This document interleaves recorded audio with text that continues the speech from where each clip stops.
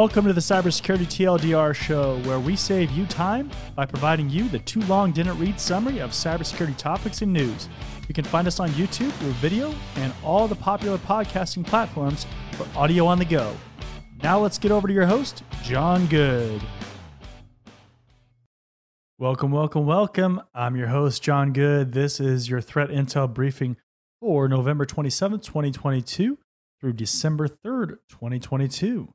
If you're watching on YouTube, make sure to like, comment, and subscribe. That way you get notified when future content comes out.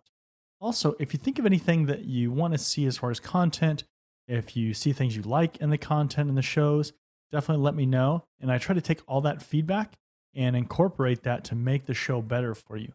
We're also available on all the podcasting platforms. So if you're listening on there, on iTunes, Spotify, whatever the case may be, there's a whole bunch of them, then I appreciate that as well. Subscribe on there and leave us a review. Let us know how you like the show. If you want to hear different things or see different things on the YouTube stuff as well. Again, all that feedback, I take that in and I try to make the overall show better. Check out the description. There is a link to the show notes.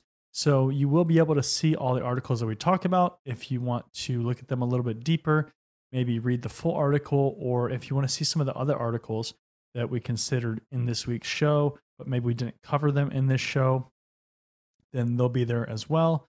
And that's going to be on my website, johngood.com, but I will leave a link in the description as well. And with that, we're going to go ahead and we're going to jump right into the first article. So, very first article, hackers using trending TikTok invisible challenge to spread malware. Threat actors are capitalizing on a popular TikTok challenge to trick users into downloading information stealing malware, according to new research from Checkmarx. The trend, called Invisible Challenge, involves applying a filter known as Invisible Body that just leaves behind a silhouette of that person's body. But the fact that individuals filming such videos could be undressed has led to a nefarious scheme wherein the attackers post TikTok videos with links to rogue software dubbed Unfilter that purport to remove the applied filters. So basically, they're trying to prey on these people that are watching these videos that are curious about removing the filter, right? And it says instructions to get the Unfilter software, deploy Wasp Stealer malware hiding inside malicious Python packages, Checkmarx researcher Guy Natchson said in a Monday analysis. The Wasp Stealer, aka W4SP Wasp Stealer, is a malware that's designed to steal users' passwords, Discord accounts, cryptocurrency wallets, and other sensitive information. So one of the things that we see a lot with attackers and malicious people, right, is one of the tactics that they like to use, and it makes sense, right, if we just kind of step back and we think about it, is going after people's weaknesses, right? Like things that people just can't help themselves but to do. Right. So any kind of emotional attachment or natural curiosity, and, there's all these different things, right? We'd use that to get people to watch content. And, so it's something that happens in a lot of cases, but they are intentionally going after TikTok viewers. Now, on TikTok itself, there's all kinds of controversy, right? Like TikTok is full of controversy, but one of the things, especially with TikTok, that's kind of interesting is the demographic, right? All these different platforms, they have different demographics of who likes to watch what and, who's attracted to certain content platforms.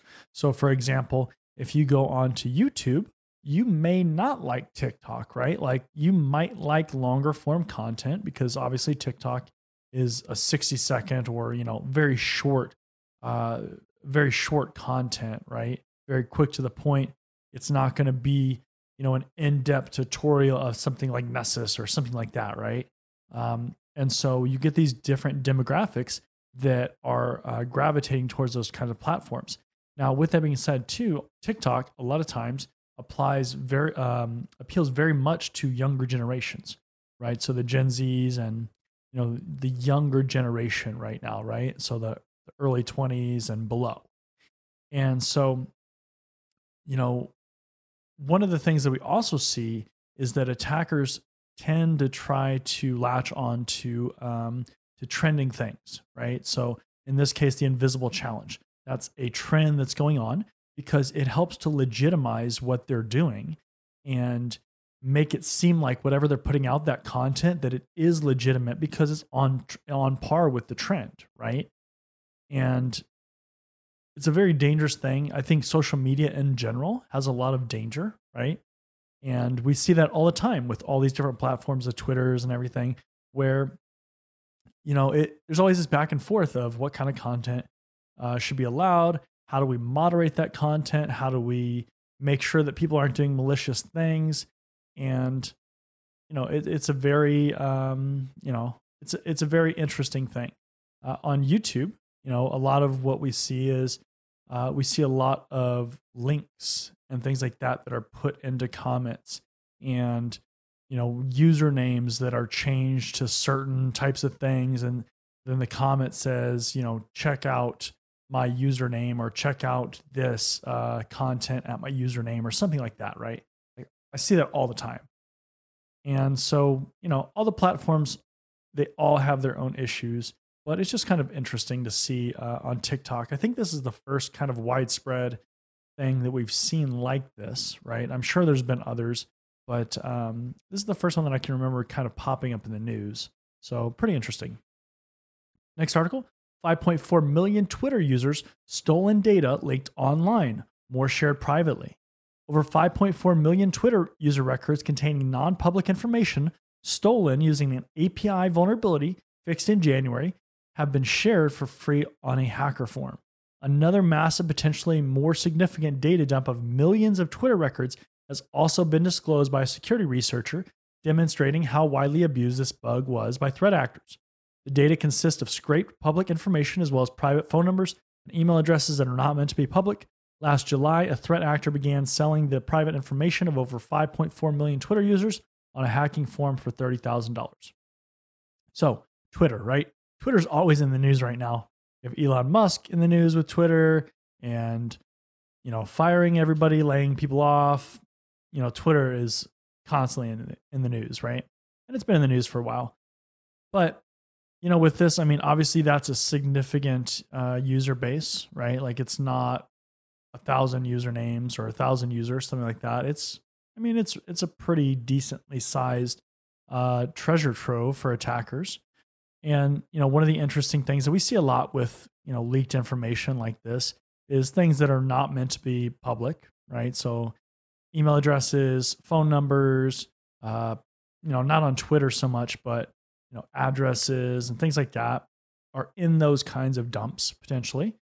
And, it's a serious issue, right?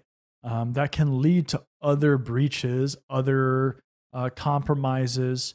If people reuse passwords, there's all kinds of things that these typically lead to. It's usually not just a one-off thing that doesn't impact other stuff. And if you're not familiar with what an API is, basically in software, okay, we have these APIs and these application programming interfaces, and basically you can interact with applications through these. So, basically think of it if I want to change a setting or something in the software, or if I want to build my own application that's going to send out a tweet through Twitter, then I can potentially do that through an API. That's kind of the idea, right? And there's all kinds of APIs that you can use to do different things. And, just like you would think, if an API isn't secure, maybe it doesn't require authentication or something, and I can just call that API or I can use it, then I can obviously do things to that website or to that application or whatever, right? So it's a huge issue because typically APIs are not something you're going to go to, you're not going to go to a web browser and use an API, right? Like at least not directly, right? Maybe behind the scenes it's using APIs or something like that, but you're not going to go to api.twitter.com and, just start interacting with it. It doesn't work like that. But $30,000, that obviously is depending on your perspective of money, that's not trivial kind of thing for just a normal person, right? Not talking about like businesses or anything like that. But $30,000, I mean, that could be a salary or something for somebody, right? So, but it's pretty alarming anytime any of this stuff happens. One of the things with APIs in general is that you do want to do penetration testing on them. So you want to have tests against them. If you're at a company, you want to make sure that people can't do things they're not supposed to or abuse these APIs so they can get information or leak information that they're not supposed to have. And I think that's really the big thing about it. As far as a user, there's not really much that you can do, which is kind of unfortunate, right? It's an API. It's part of the application. It's part of the platform. So I guess don't be on the platform. It's about all you can really do, right? Or use throwaway information or something that you assume is going to be compromised. So, but it's still an interesting article as far as data getting dumped. Wave of cyber-enabled scams target FIFA World Cup fans. As the global tournament enters in its second full week in Qatar, FIFA World Cup scams are proliferating as cyber criminals aim to score big from unsuspecting fans, according to data collected by cybersecurity firm Group IB.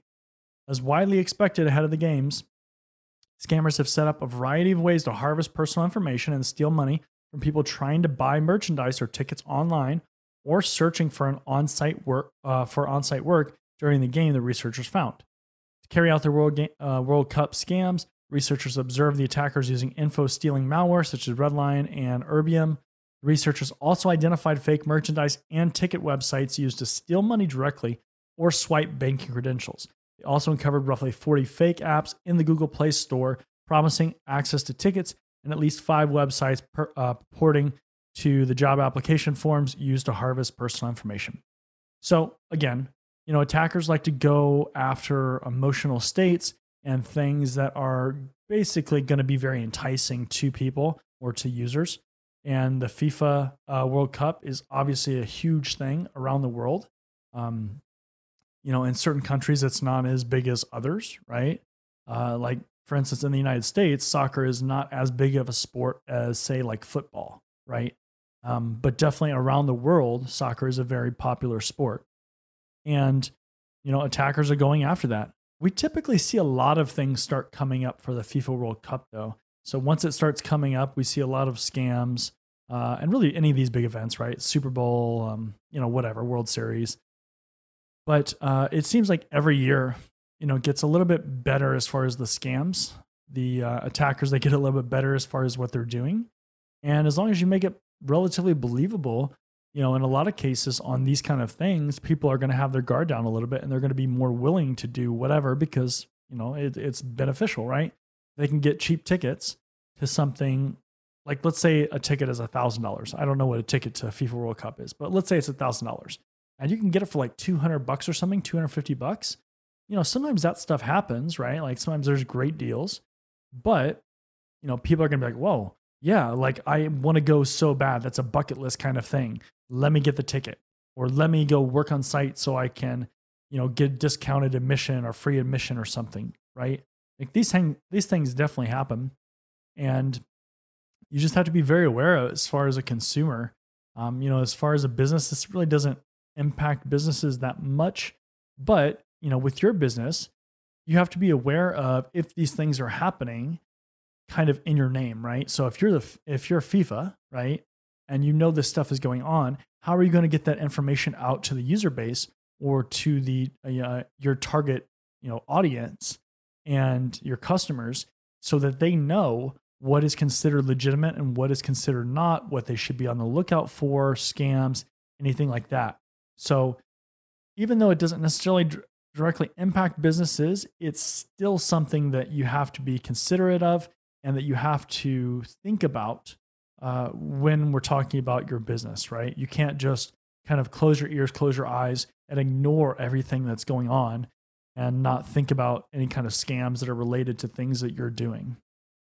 So definitely an interesting article with FIFA World Cup and everything going on. So I wanted to bring that up. Next article, businesses increasing cyber spend without clear strategy, Fastly finds. Most businesses worldwide claim to be confident that their current cybersecurity budgets are fit for their needs, but at the same time would be willing to spend more, according to Fastly. While 71% of businesses highlighted their confidence in their current budgets, 73% of the same businesses are willing to increase their budget. In the US specifically, over 85% of IT leaders consider their current budget adequate, but 79% are still thinking of increasing it. One explanation is that IT leaders fear lagging the evolving cyber threat landscape and put their trust in technology to help them catch up and prepare for the future cybersecurity risks. Overwhelmed and overworked, IT leaders are putting their faith in the abundance of tools and technologies and hoping for their best, reads the report. So a lot to unpack here, right?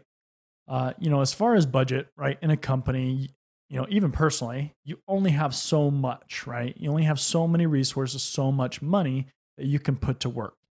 And, obviously in a company, it's not the entire, you don't get all the money, right? All the cash to invest it in things or to buy tools or anything like that.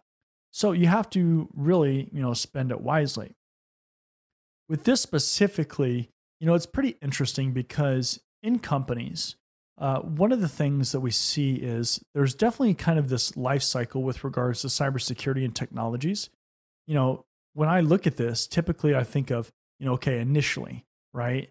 It's pretty hard to sell leaders on technologies and tools sometimes, right? Depending on what it is, depending on how it impacts things, how well you can sell it, right? So it's kind of hard to do it. And then you get breached or something happens, right? Some big kind of incident or event. And then everybody kind of freaks out. And then all of a sudden, budgets start to change a little bit. It becomes a little bit easier to get a little bit more money. And there's just kind of, this cycle keeps happening, right? Because of course, when you get hacked or breached, depending on what that impacts, if you get fined or anything like that, that could, impact how much you get, right? But it's just this kind of cycle, right? Because the longer you go without a breach, people become kind of complacent. They're like, okay, we're good, whatever. And then they get breached again. And then it's like, okay, now let's put more money into it. And that happens a lot with a lot of companies. The other thing that I'll tell you too is that companies tend to be, in a lot of cases, more willing to spend money on technologies than they are necessarily on things like staffing sometimes, or even really focusing on maximizing what the capabilities of their technology that they currently have in place before they go get other tools, right? Companies like to buy tools. They just like to buy them. They like to buy technologies. If you're thinking about creating some software or a tool or something, great. Companies love to buy them, right? And that's because a lot of times too, in the marketing material and things like that, a lot of these vendor companies, they'll, kind of sell the magic solution, right? Like the golden ticket, right? The ultimate solution, the golden solution.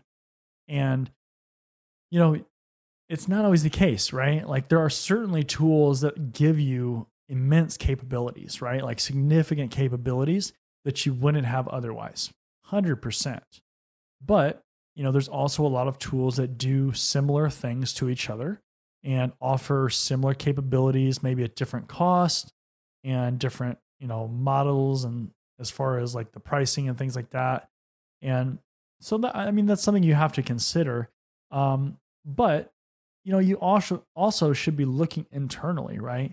Look to see if your tools are properly configured.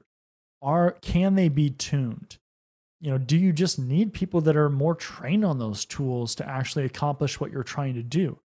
Adding solutions and technologies doesn't always fix the problem, right? A lot of times, a lot of these tools, they don't always talk together. They don't always talk to each other. So, getting a lot of these tools, then all of a sudden you start getting all this data, and then you have no way of correlating it or getting it to kind of mesh into one decision-making model or decision-making like dashboard, right? And that's really, really important to think about, because if you get a bunch of data, it does you no good unless you can use that data. that data isn't actionable, if it doesn't provide value, then what good is it, right? It's like if you have a vulnerability scanner and reverse engineering tools and all this kind of stuff, but then you don't have the staff that can take care of those issues, what's the point, right? Or if it doesn't present a reasonable picture, like if it's all these different sources, but they're not tied together, we can't, for instance, if we're trying to put a timeline back together of an attacker and what they did, but these sources don't talk to each other, or they can't line up as far as like the time and stuff, there's all kinds of issues with that, right? So first, look internally, make sure that your tools are properly configured, please.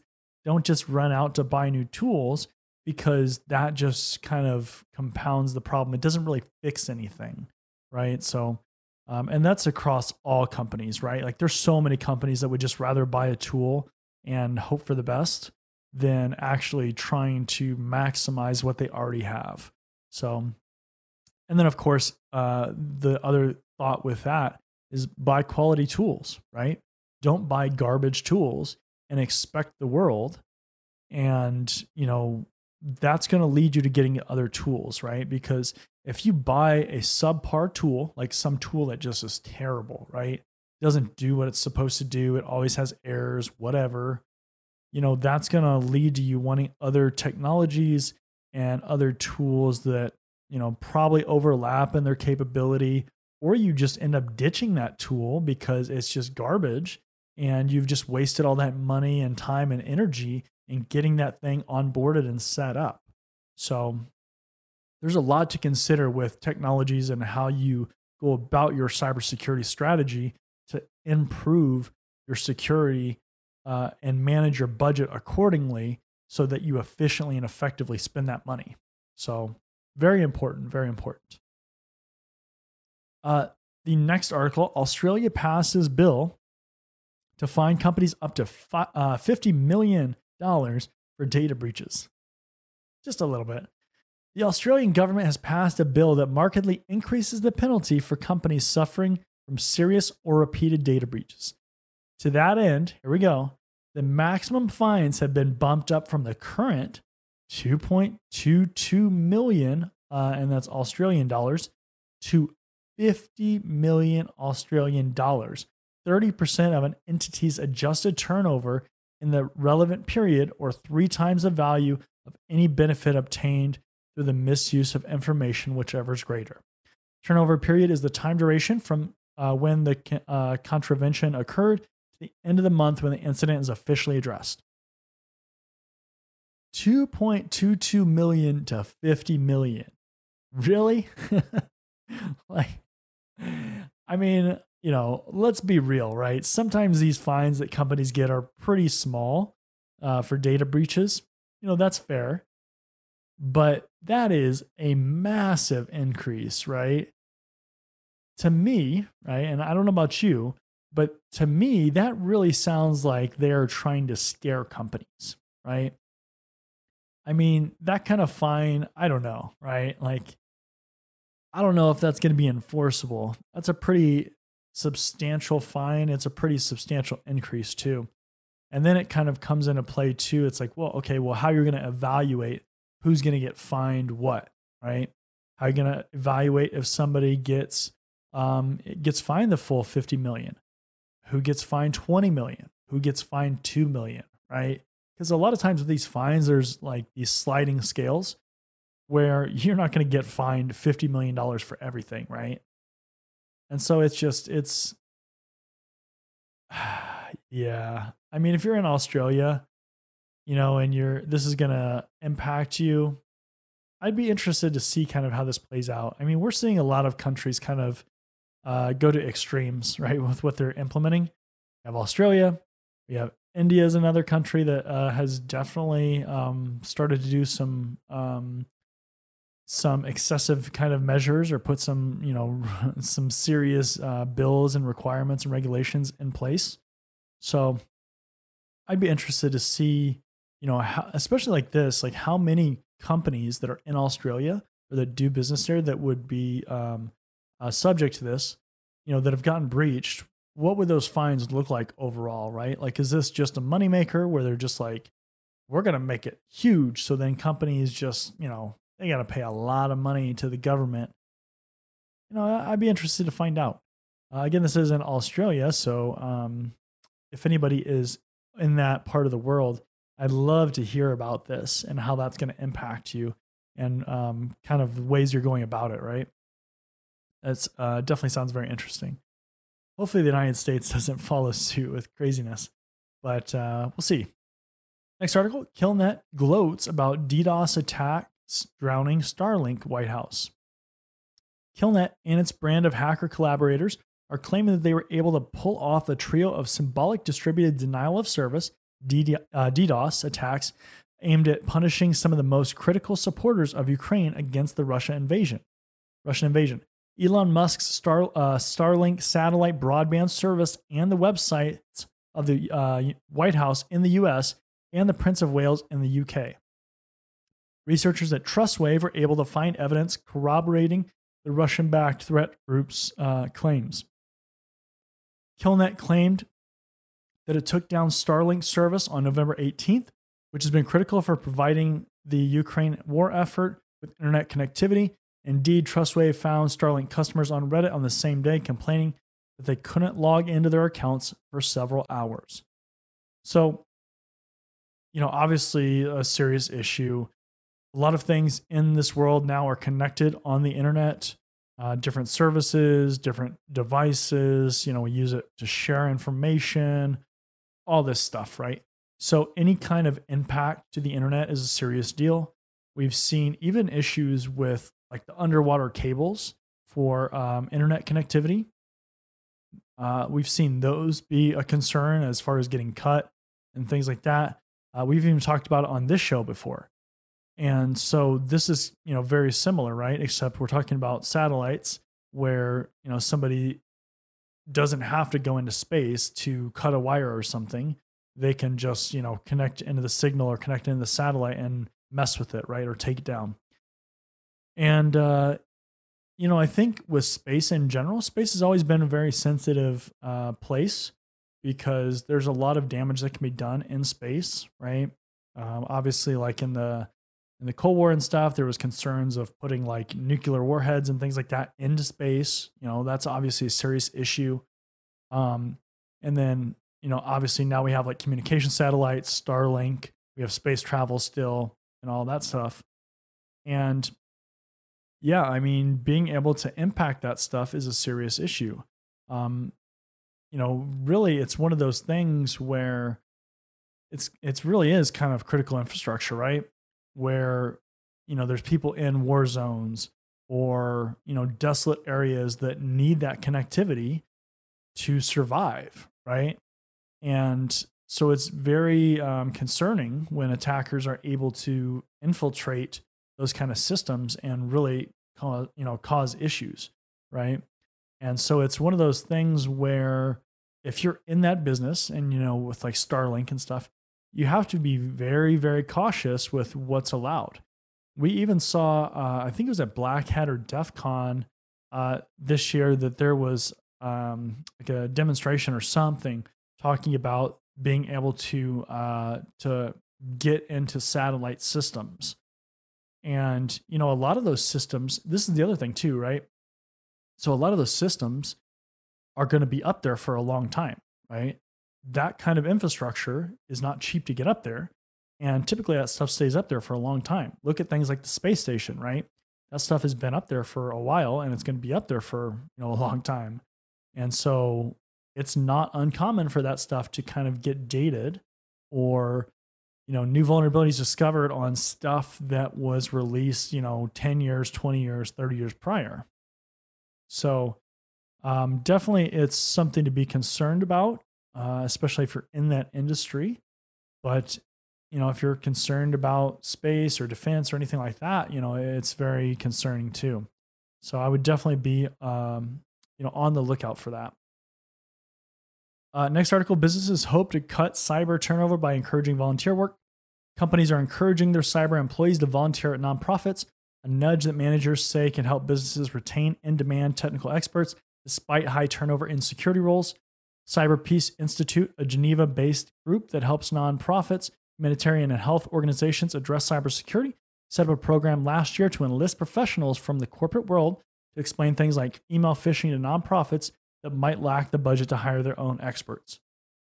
So I put this in the careers section of the articles, but, with this in your career, kind of think about the things that are important to you from an employer, right? Is it important to have a 401k? Is it important to have a training budget? Is it important to have volunteer benefits or donation benefits, right? Like donation matching. All that stuff are things that companies offer, and you really have to decide if that's important to you and how important that is to you, right? When you're looking at employers. If you're on the employer side, what kind of benefits are you going to give to your employees? What kind of things do they value? Do they value volunteering?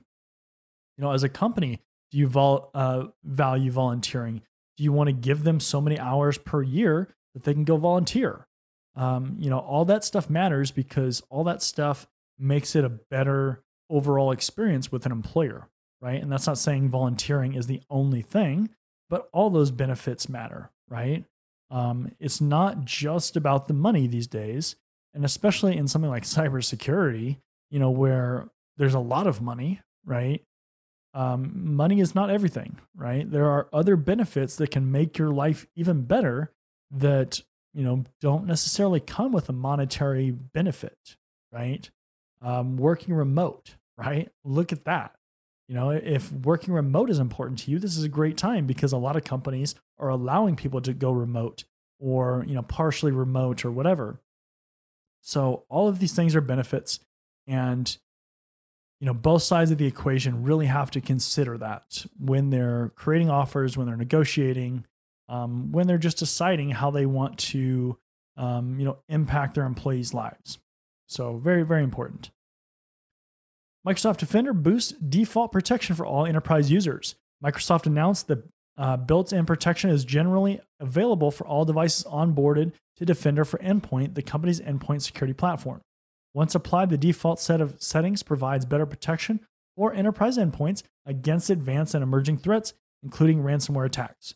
Initially, built-in protection will include turning tamper protection on for your tenant and other default settings coming soon, Microsoft explains.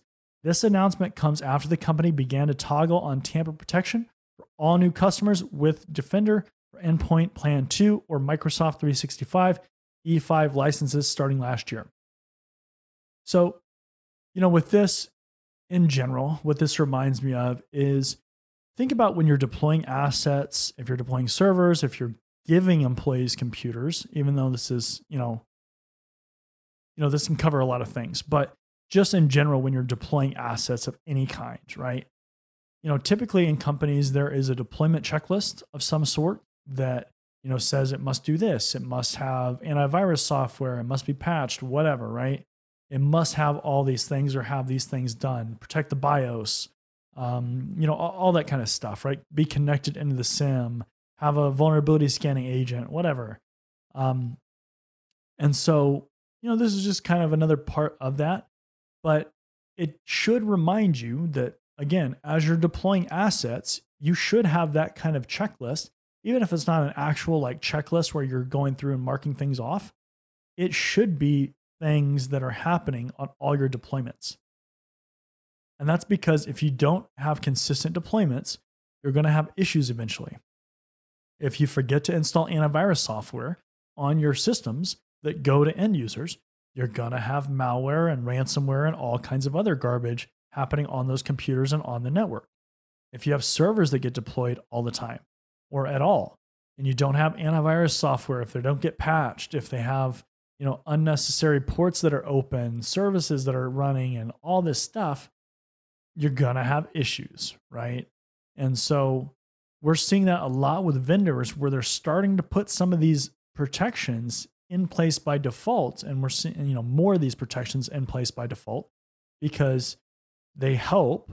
And also a lot of the settings are getting complex. So it becomes a little bit harder to manage and figure out what settings you need. So make it the default. And then that way it's a little bit easier for companies to adjust instead of having to, deploy everything and then figure out, well, this setting should have been on, and when we turn it on, it breaks everything. So, think about your golden images and your deployment images and how those are going to be secured, and make sure that you're very consistent with those deployments and the features and settings that you're putting out there, right? So very important. All right, so that's going to be the last article for this week. Again, I'm your host, John Good. This is your Threat Intel Briefing for November 27, 2022 through December 3rd, 2022. If you're watching on YouTube, again, I appreciate it. Make sure to like, comment, and subscribe, and that way you get notified for future content. If you're listening on podcasting platform, I appreciate that as well. Make sure to subscribe and leave us a review. Check out the description for the link to the show notes where you can find all these articles that we talked about and some others that were considered but we didn't talk about. And with that, we're going to go ahead and wrap it up for this week, and I'll see you next time.